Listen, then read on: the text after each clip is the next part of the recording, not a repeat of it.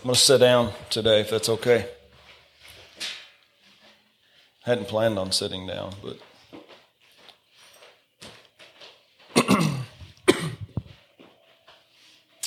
we're going to be in the book of James.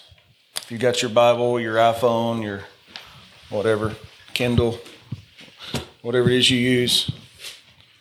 It's something amazing. The Lord doesn't care what you use as long as you use it. I know some churches get on to y'all for using your phone and not having a Bible. I say just get it however you can get it. It's important.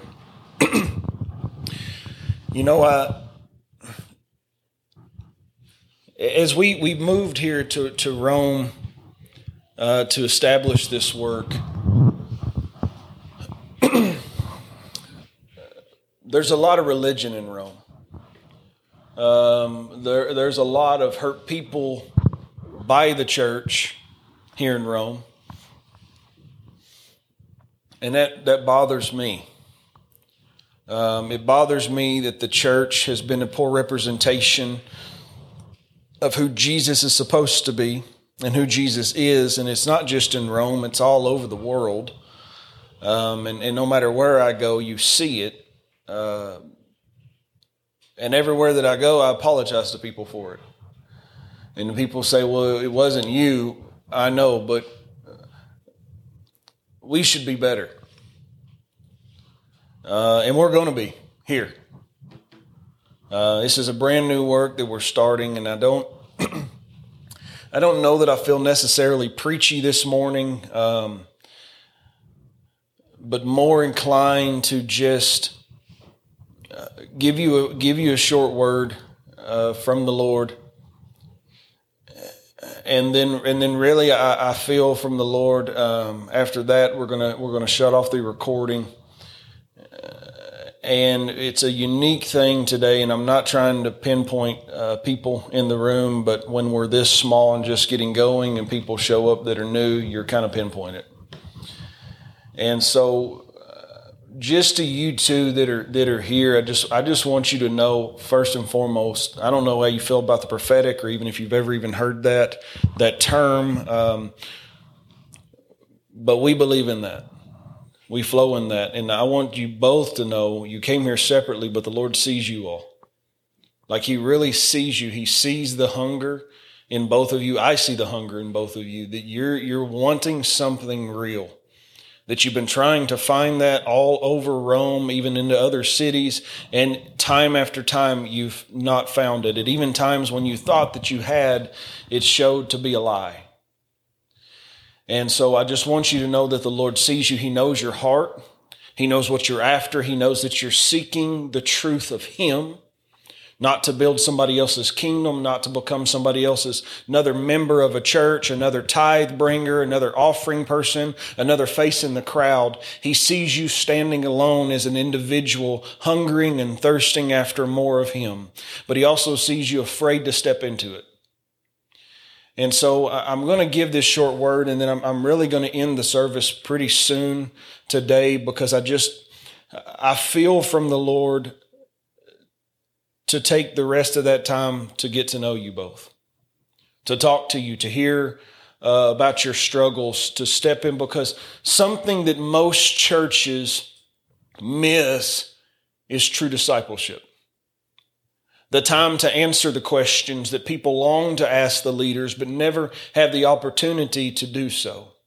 And here we give that opportunity. And so I want to read from James 5, 13. It says, "Is anyone among you suffering? Let him pray. Is anyone cheerful? Let him sing psalms." Another version here that I pulled up, it says, "If any of you are having trouble, pray. If you're happy, sing psalms." It seems it's so simple the way that this is written that we forget it, that we miss it. That when we're suffering, we should pray. And when we're joyful, we should sing.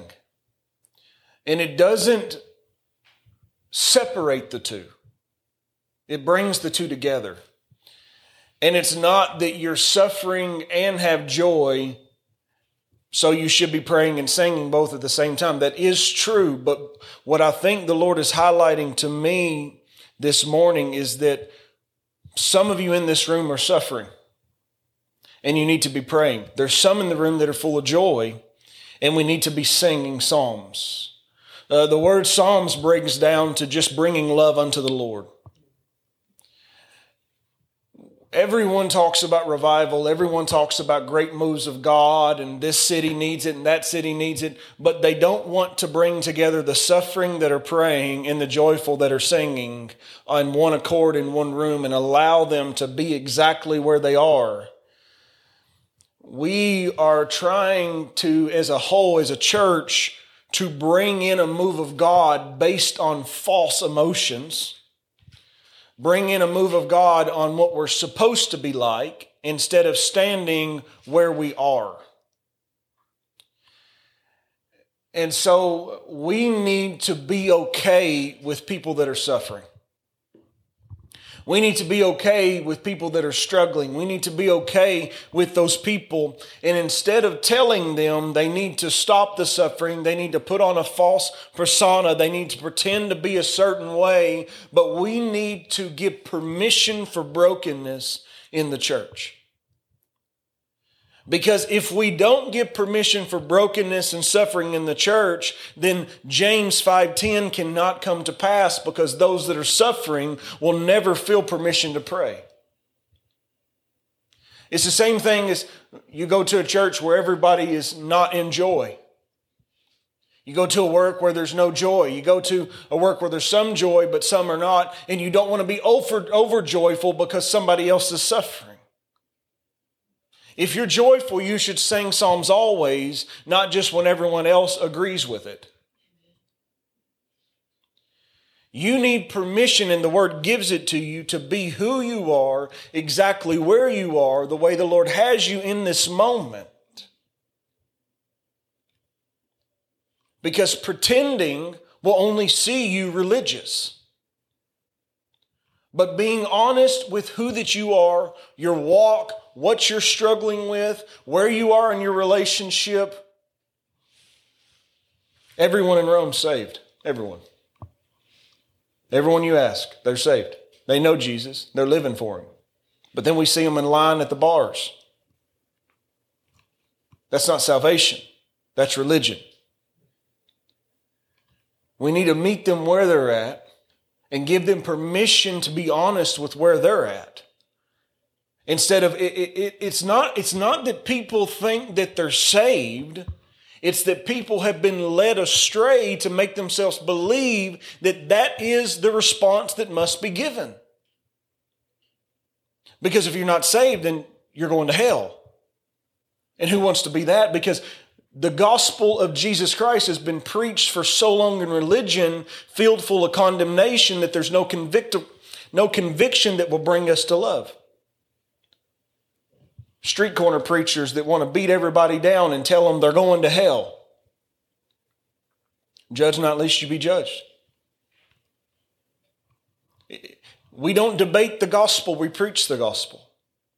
The gospel's the truth, and I don't have to tell you that you're a drunk and you're going to hell.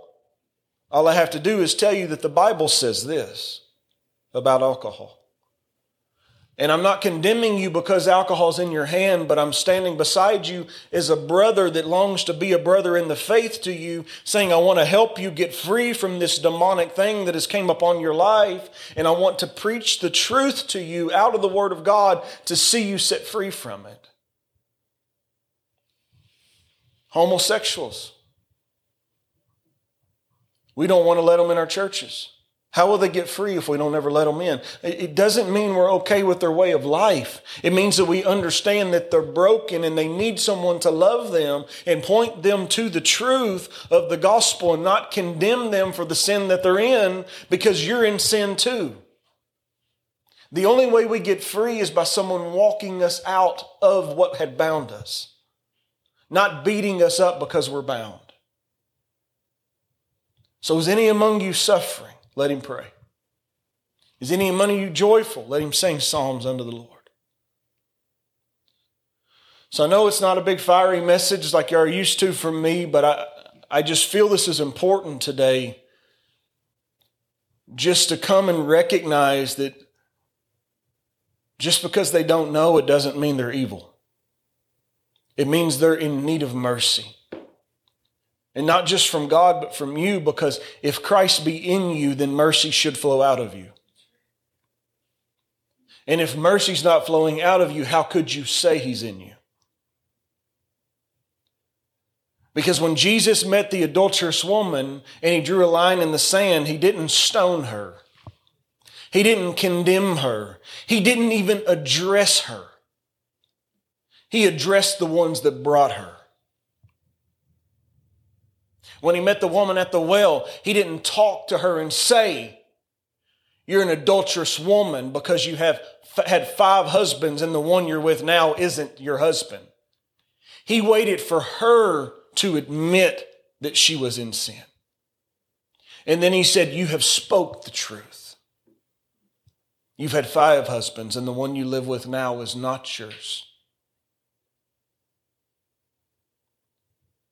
But before he even recognized this, he was offering her that living water, that freedom from who she used to be and the ability to step into who he saw her to be. We need to be more like Christ than ever before in the days that we're in. We hear all the time we're in the greatest days ever, and I believe that. We're in the greatest harvest ever, and I believe that. But since that is true, we're in the greatest need for the full manifestation of Christ through the sons and daughters. Because why else would they want to come and be like you if what you have, they have no desire for because it doesn't match up with love?